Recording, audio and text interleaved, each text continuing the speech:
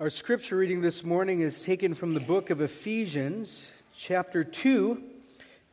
I will be reading verses 1 through 10. I'd encourage you to turn there. And if you don't have a Bible with you, right there in front of you on that little shelf, there should be a Bible there, and you can find the scripture passage on page 976.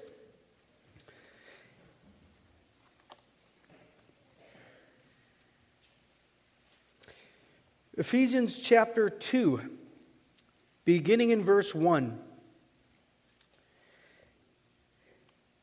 And you were dead in the trespasses and sins in which you once walked, following the course of this world, following the prince of the power of the air, the spirit that is now at work in the sons of disobedience, among whom we also once lived.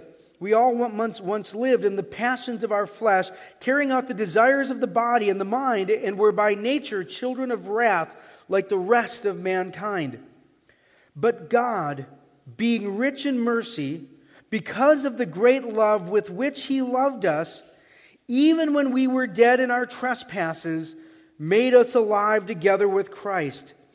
By grace you have been saved, and raised us up with Him and seated us with Him in the heavenly places in Christ Jesus, so that in the coming ages He might show the immeasurable riches of His grace in kindness towards us in Christ Jesus. For by grace you have been saved through faith, and this is not your own doing, it is the gift of God, not a result of works, so that no one may boast. For we are His workmanship, created in Christ Jesus for good works, which God prepared beforehand that we should walk in them. Now, today is a very special day in church history. This Sunday, the Sunday closest to October 31st, churches throughout the world recognize as Reformation Sunday. It's a day that congregations often will pause to remember and reflect on our history. I remember reading a few years back a book, and he made a comment about North American culture. He said, during the Revolutionary War, we had Minutemen.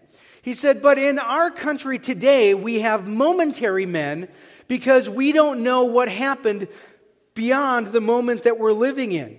And so he talked about the reality that oftentimes in our culture we're unaware of our history, of our heritage, of our background.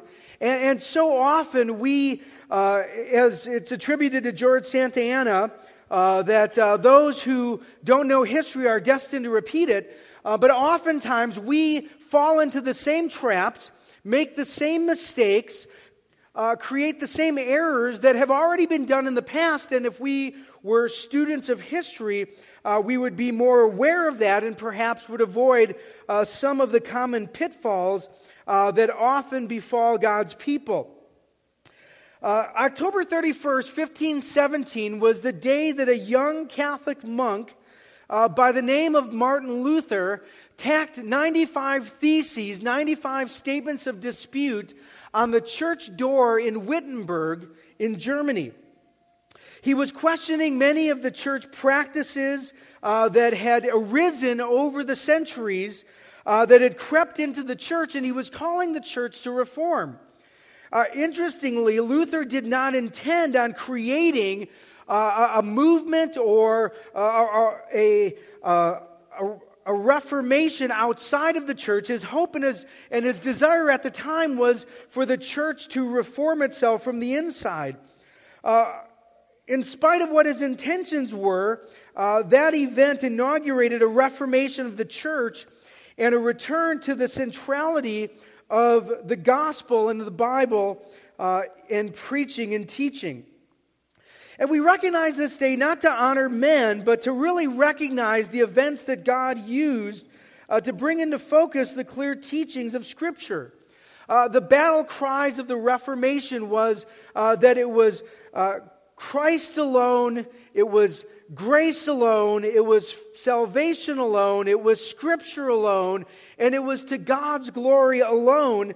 And that was the intention and the movement that was created through these events in the 16th century with Martin Luther and many other men. And in very real sense, we stand on the shoulders of giants. And so it's good for us to pause, and we do this once a year, one Sunday a year, to take an historic figure, to examine his life, to look at the impact that person had, and to begin to see a glimpse of the heritage and the history that we have as a church. In 2009, we looked at the life of Martin Luther. In 2010, we studied the life and influence of John Calvin. In 2011, we studied a contemporary of Calvin, the Scottish reformer John Knox. Last year, we actually went back 1,100 years prior to the Reformation and studied 4th century theologian Athanasius, who was central and instrumental in defending the doctrine of the Trinity when that was being called into question on all quarters of the world. And today I'd like for us to move a little bit ahead in history, a few centuries past the time of the Reformation, and examine the life and the ministry of John Wesley. Some of you may be familiar with John Wesley. Some of you may be familiar with his brother Charles Wesley, who was the great hymn writer. And hymns that we would find in our hymnal today were penned by John's brother Charles Wesley. One biographer wrote in 1974 about John Wesley. He said, "In all sincerity, and with all the weight I could muster, I claim that whatever his errors of memory in judgment intact throughout his long adult life until his death at the age of 87 in 1791, John Wesley consistently and courageously lived to the glory of God." There's a verse in Hebrews chapter 13, verse 7.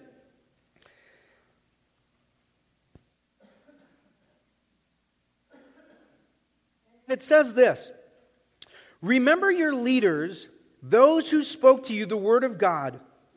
Consider the outcome of their way of life and imitate their faith." Consider the outcome of their way of life and imitate their faith.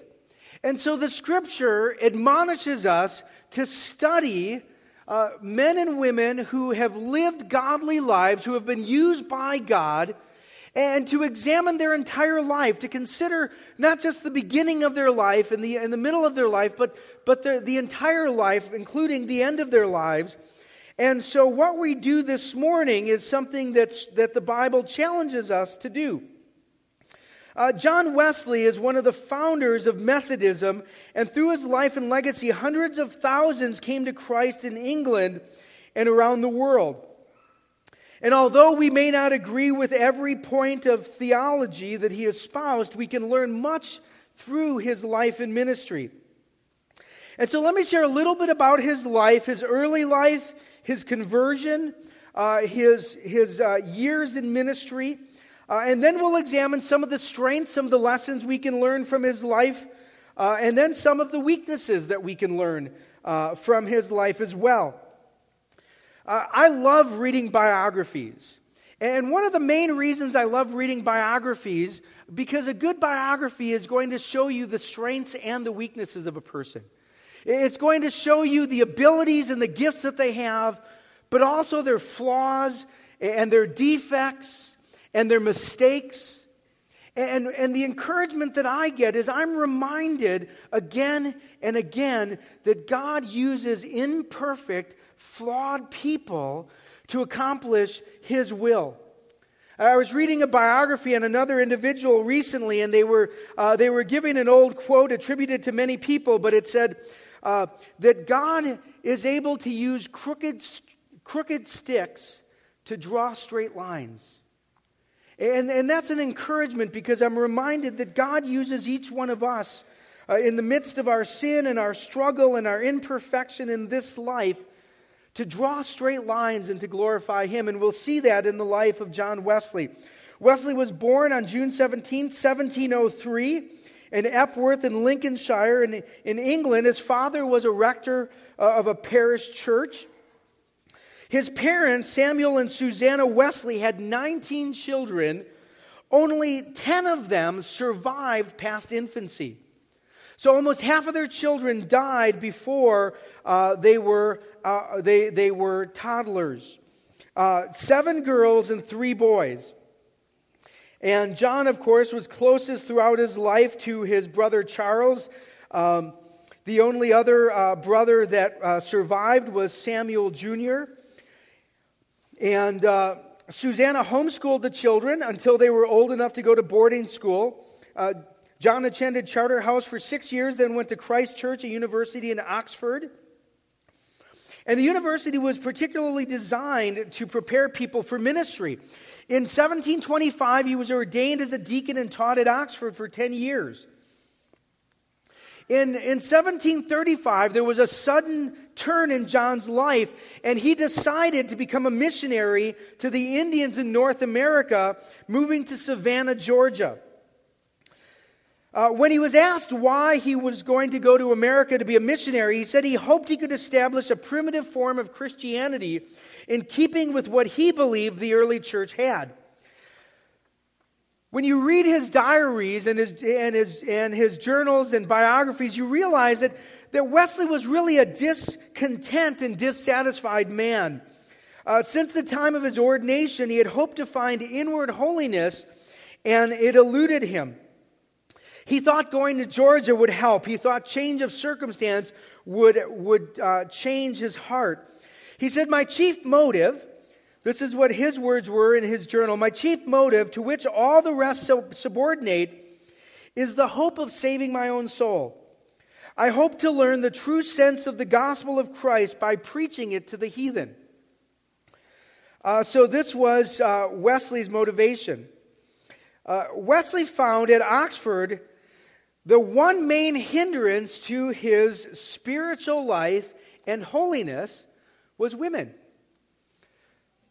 So men, don't even comment there. He believed that women, this is what he said now, he said women were a distraction for him from his spiritual commitment, and he also believed that the early church mandated celibacy for those in ministry.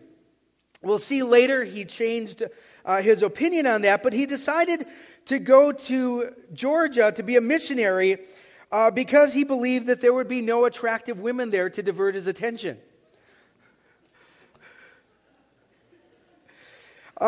Soon after he moved there, he fell for a young woman named Sophie, the niece of a prominent citizen there. But Wesley was conflicted, so he only half-heartedly pursued Sophie.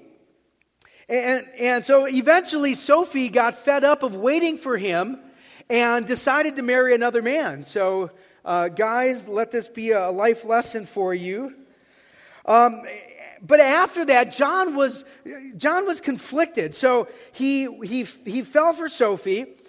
Sophie waited around for a while. Eventually, another suitor came. She married him. But then John couldn't let go of it. So he began to follow her life.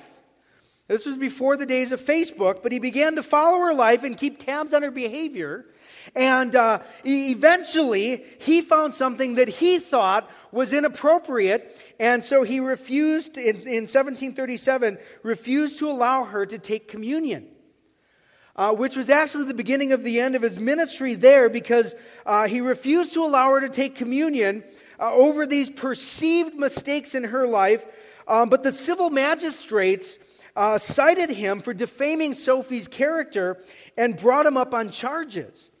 And so he decided to leave Georgia before he went to trial for defamation of character. But while he was in Georgia, he met a group of German Christians, Moravians, who impressed him greatly. In fact, one of the Moravians was one of the first ones who initially confronted him about his need for a personal relationship with Jesus Christ. And of course, after 2 miserable, unsuccessful years in Georgia, he returned to England.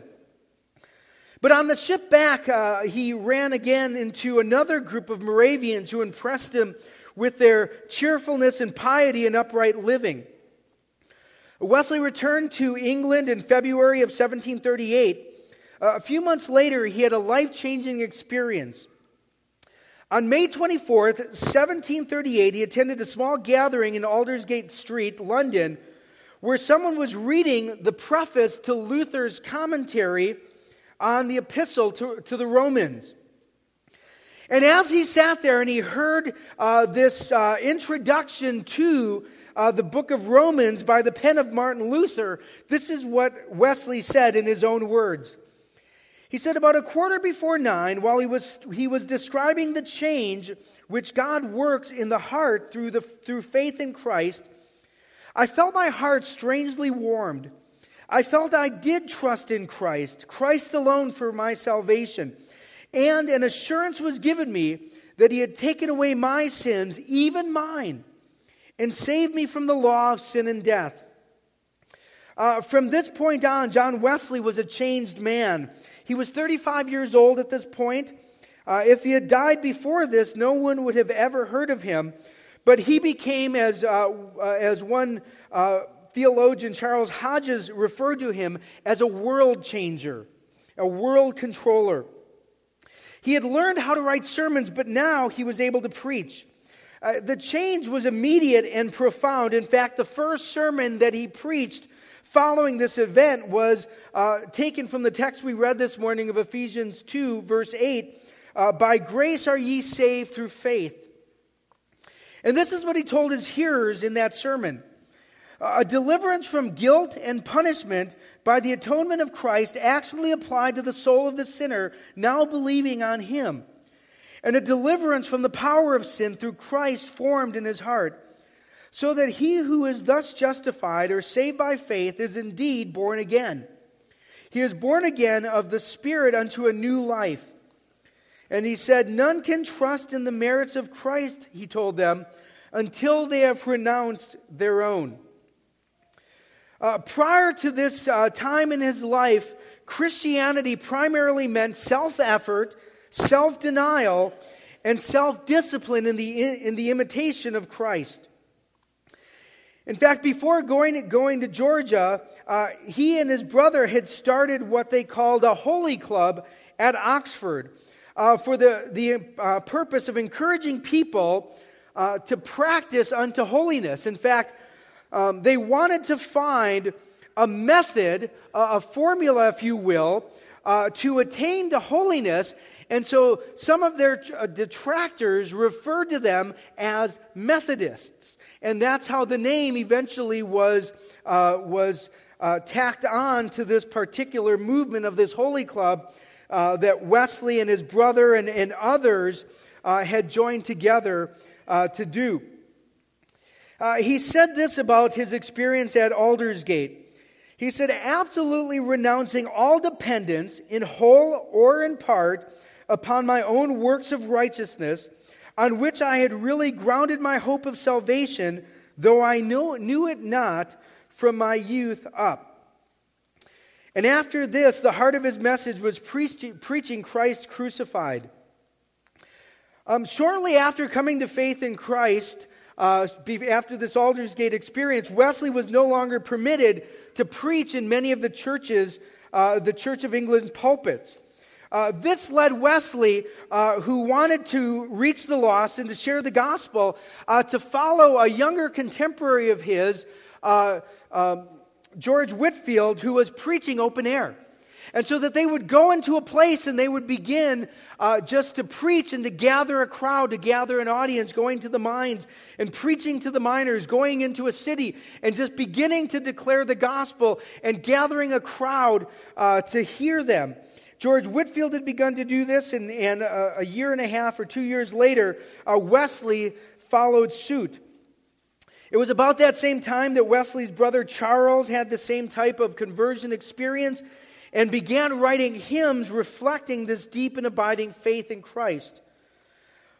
In later years, Wesley began to reevaluate his Aldersgate experience. Wesley, as time went on, 10, 20, 30 years later, he began to reflect on this and began to question if this experience in Aldersgate in 1738 was actually his conversion, or if perhaps he had known Christ prior to that, and that this was more of a full assurance rather than an initial conversion. And so Wesley began in his writings, in fact, when he was reissuing some of his own letters, put in the margin notes of his questioning of this experience and saying perhaps he was a Christian, and that it was only at this point that the clarity of the gospel came to him. And so historians ask, was Wesley first converted at Aldersgate, or was he converted prior to that? One author said, we can't say for sure, and Wesley didn't know himself. Quite possibly it was before 1738, and perhaps it wasn't.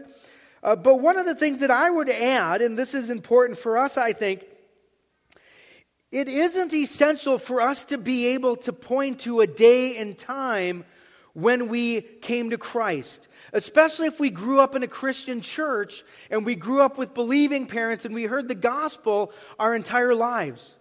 For some who come to Christ later in life, or perhaps remember that moment when they placed their faith in Christ alone and they passed from darkness into light, from the kingdom of this world and Satan to the kingdom of God's dear Son.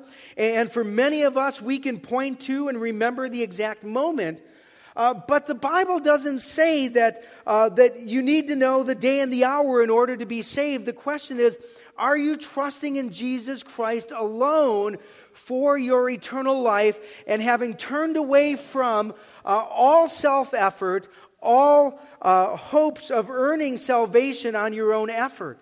And whether you can remember that moment, or perhaps it was so young that you look back and you say, I can't even think of a time that I didn't know the gospel, and at some level have faith in Christ, isn't the important matter. The question is, are you trusting Jesus Christ alone for eternal life? And so, whether or not for Wesley it was at Aldersgate, or perhaps it was prior to that, clearly God had been working in his life for years prior to that. But clearly, Wesley did trust in Christ alone for his eternal life, and is now in the presence of God, enjoying the full blessings that he had put his hope in. Well, what are some of the influences and significance of John Wesley's life? Well, numbers in themselves don't prove anything. Numbers don't prove a genuine revival. Numbers in themselves don't prove the Holy Spirit's work. We can gather crowds by the novel and the outrageous and the curious. And yet, we can see that God used Wesley in an unusual way in the preaching of the gospel. When he began as an itinerant preaching ministry, extensive crowds began to gather, crowds of 10,000, 20,000, even 50,000 people came to hear him preach in open air. His work throughout his life was monumental. And his work ethic was unparalleled. We'll talk a little bit more about that in a few minutes. But let me explain a little bit about what his work ethic was. We read this of his life. This is what he wrote. On Friday, he spent in the Midlands of England when he rode to Wednesbury and preached at about 4 p.m. He then got back on his horse after preaching, and he said with some difficulty reached Meriden, still in the Midlands, at about 9 o'clock that night. The next day was Saturday, but he needed to be in London for Sunday, so he woke up and he was on his horse at 4 a.m. To begin traveling to London. He traveled 78 miles on Saturday. This still left him well short of London, so on Sunday, he was in the saddle at 4 a.m. again in order to reach Foundry, his London headquarters, between 7 and 8 in the morning. He proceeded then to preach that morning, and then later in the open air in Mooresfield at 5 p.m. To a larger congregation, he said, than I have seen there for some years. At the time, Wesley was my age, 45. That was very typical and indicative of his traveling ministry on horseback. 20 years later, at 65, he was still following that same circuit, preaching. He changed from horse to chase, but his schedule continued like this, unabated, well into his 80s. For instance, when he was 83 years old, he preached twice in Hull, and then the next day journeyed 76 miles to Swinefleet. En route to Swinefleet, he preached 2 sermons and a third in the open air when he arrived at Swinefleet that evening. At 83, that was John Wesley. At 86 years old, he wrote, I travel, he still traveled. He says, I travel 3,000 or 4,000 miles a year. At 86. His major influence came in his organizational skills. He organized societies outside of the Church of England. It wasn't his intention to compete with the Church of England, nor was it his desire to start a new denomination. Eventually, that is what happened. But that wasn't his intention. The preachers were not considered pastors. They were itinerant ministers, itinerant preachers that traveled these circuits. But he organized like-minded groups everywhere he went to meet. They didn't meet during the church services. They would meet in the afternoon so that people could go to their church during the morning hours. And yet, in spite of this, his structures continued to conflict with the Church of England, and his movement continued to grow well after his death, and the number and influence grew throughout the 18th and the 19th century. Wesley's prayer was this: Lord, let me never live to be useless. Lord, never let me live to be useless. That was Wesley's prayer. When Wesley was at death's door at the age of 87, he said shortly before he died, there is no way into the holiest but by the blood of Jesus. Well, what were some of Wesley's strengths and what were some of his weaknesses? And let me just list a few in these closing minutes. What were some of Wesley's strengths? First of all, he was passionate for God's glory. Above all else, that's what motivated him. He was passionate for God's glory, and the love of God motivated him. Historian Ian Murray writes this: love is the key to Wesley, and the key also to the tenderness of his preaching. The record of his life and labors leads us to see him as a man largely prompted by a different motivation. Love to God was his chief source of action, the consequence of God's love to him. So Wesley, in realizing the gospel, realized how much God loved him, realized how much he was loved in Christ, and it was the love of Christ that compelled him, that motivated him to do what he did. And his response to God's love was to love God in return. And that was the fuel that fired the passion for his ministry for 87 years. Was the love of God poured out in his life and his desire to love God and live for him. One of the other strengths of Wesley was he was willing to put all else aside for the sake of the gospel. He turned away from salvation by good works and trusted in Christ alone for eternal life. Wesley was very clear on the gospel in his preaching. This is one thing that Wesley wrote. There was no merit at all in good works. More true, no, nor in faith neither. In other words, he said it's not just faith alone that saves, it's faith in Christ that saves. Christ is the object of our faith. Faith is the instrumental means by which we come into a relationship with Christ. But just having faith, not having it in the right object, is not saving faith.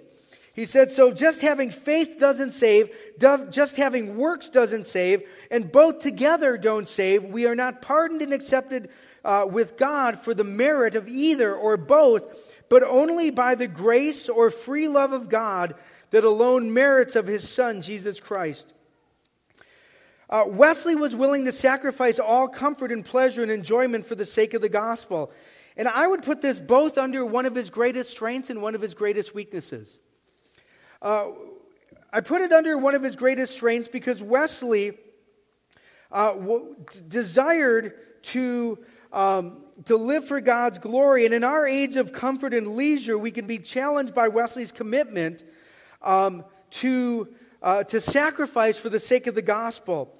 However, when one examines Wesley's life of a strict regiment of sleep and diet and exercise and travel and ministry, and his unwillingness to enjoy anything in life, we see an excess in his life that was really what would be called asceticism or self-denial, severe self-denial. And so one of Wesley's strengths, I would also say, is one of his greatest weaknesses. Wesley had theological issues, and some of his points of theology I would strongly disagree with.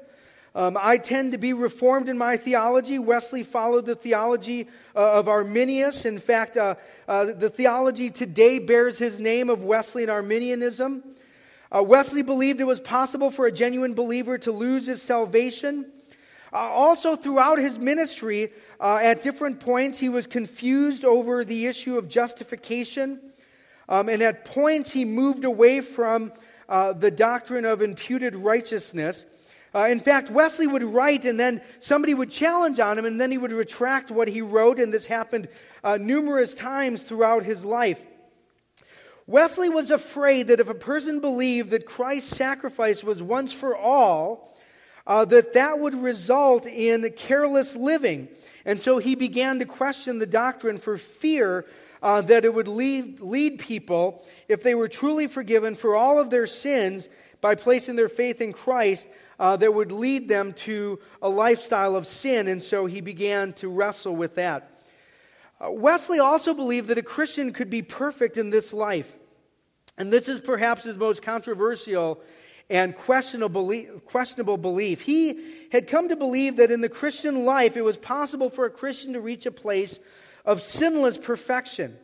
He also believed that this state could be reached immediately through a crisis of faith, when God would impart complete or entire sanctification to that individual. That person then would be above willful sin. In order to accomplish this belief, he relied more on experience of others than on the interpretation of Scripture, and he also had to redefine sin. He thus argued that speaking of the end of inbred sin, he did not mean that a person was free of ignorance, mistakes, infirmities, and 1,000 nameless defects. From such infirmities, none are perfectly freed, but still their spirits return to God. Until their spirits return to God. So Wesley believed that you could reach sinless perfection in this life, but he had to redefine what sin was. But he also never believed that he reached it, nor did others that he knew.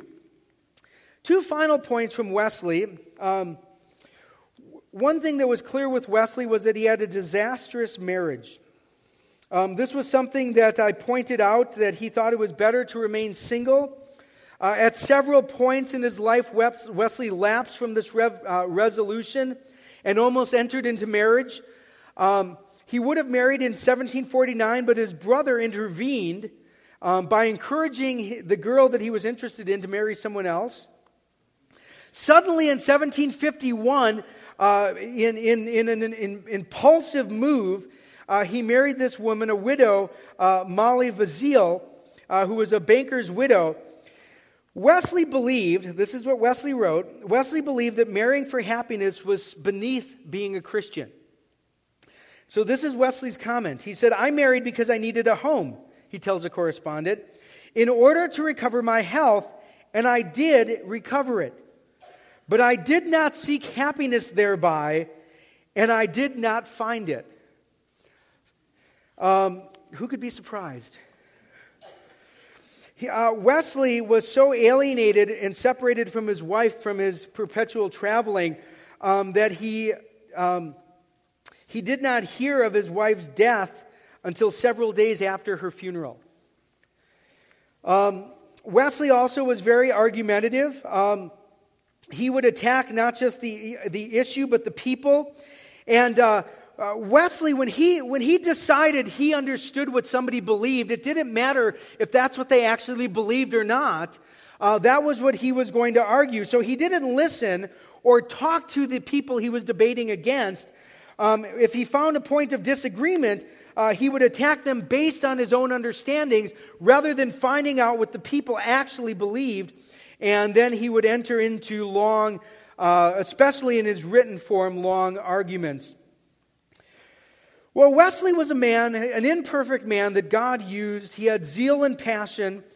He accomplished much through his perseverance and sacrifice, and yet we can see flaws and errors and inconsistencies in his life. And it encourages me studying men like Wesley to know that there's hope for me and there's hope for you, that God uses imperfect people to accomplish his purpose. Wesley summarized his life this way, and I'll close with this. This is what he said towards the end of his life. "I have been wandering up and down between 50 and 60 years, endeavoring in my own poor way to do a little good to my fellow creatures. I can see nothing which I have done or suffered that will bear looking at. I have no other plea than this: I am the chief of sinners, but Jesus died for me." Let's pray.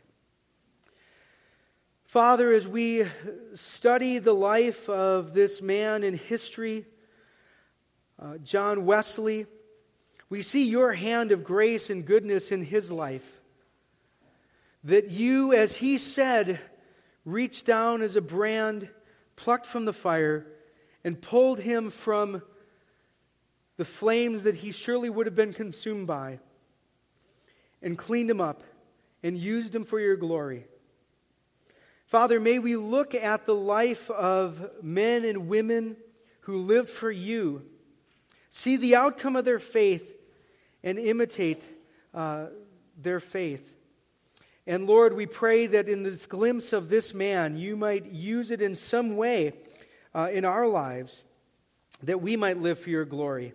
We pray in Christ's name. Amen.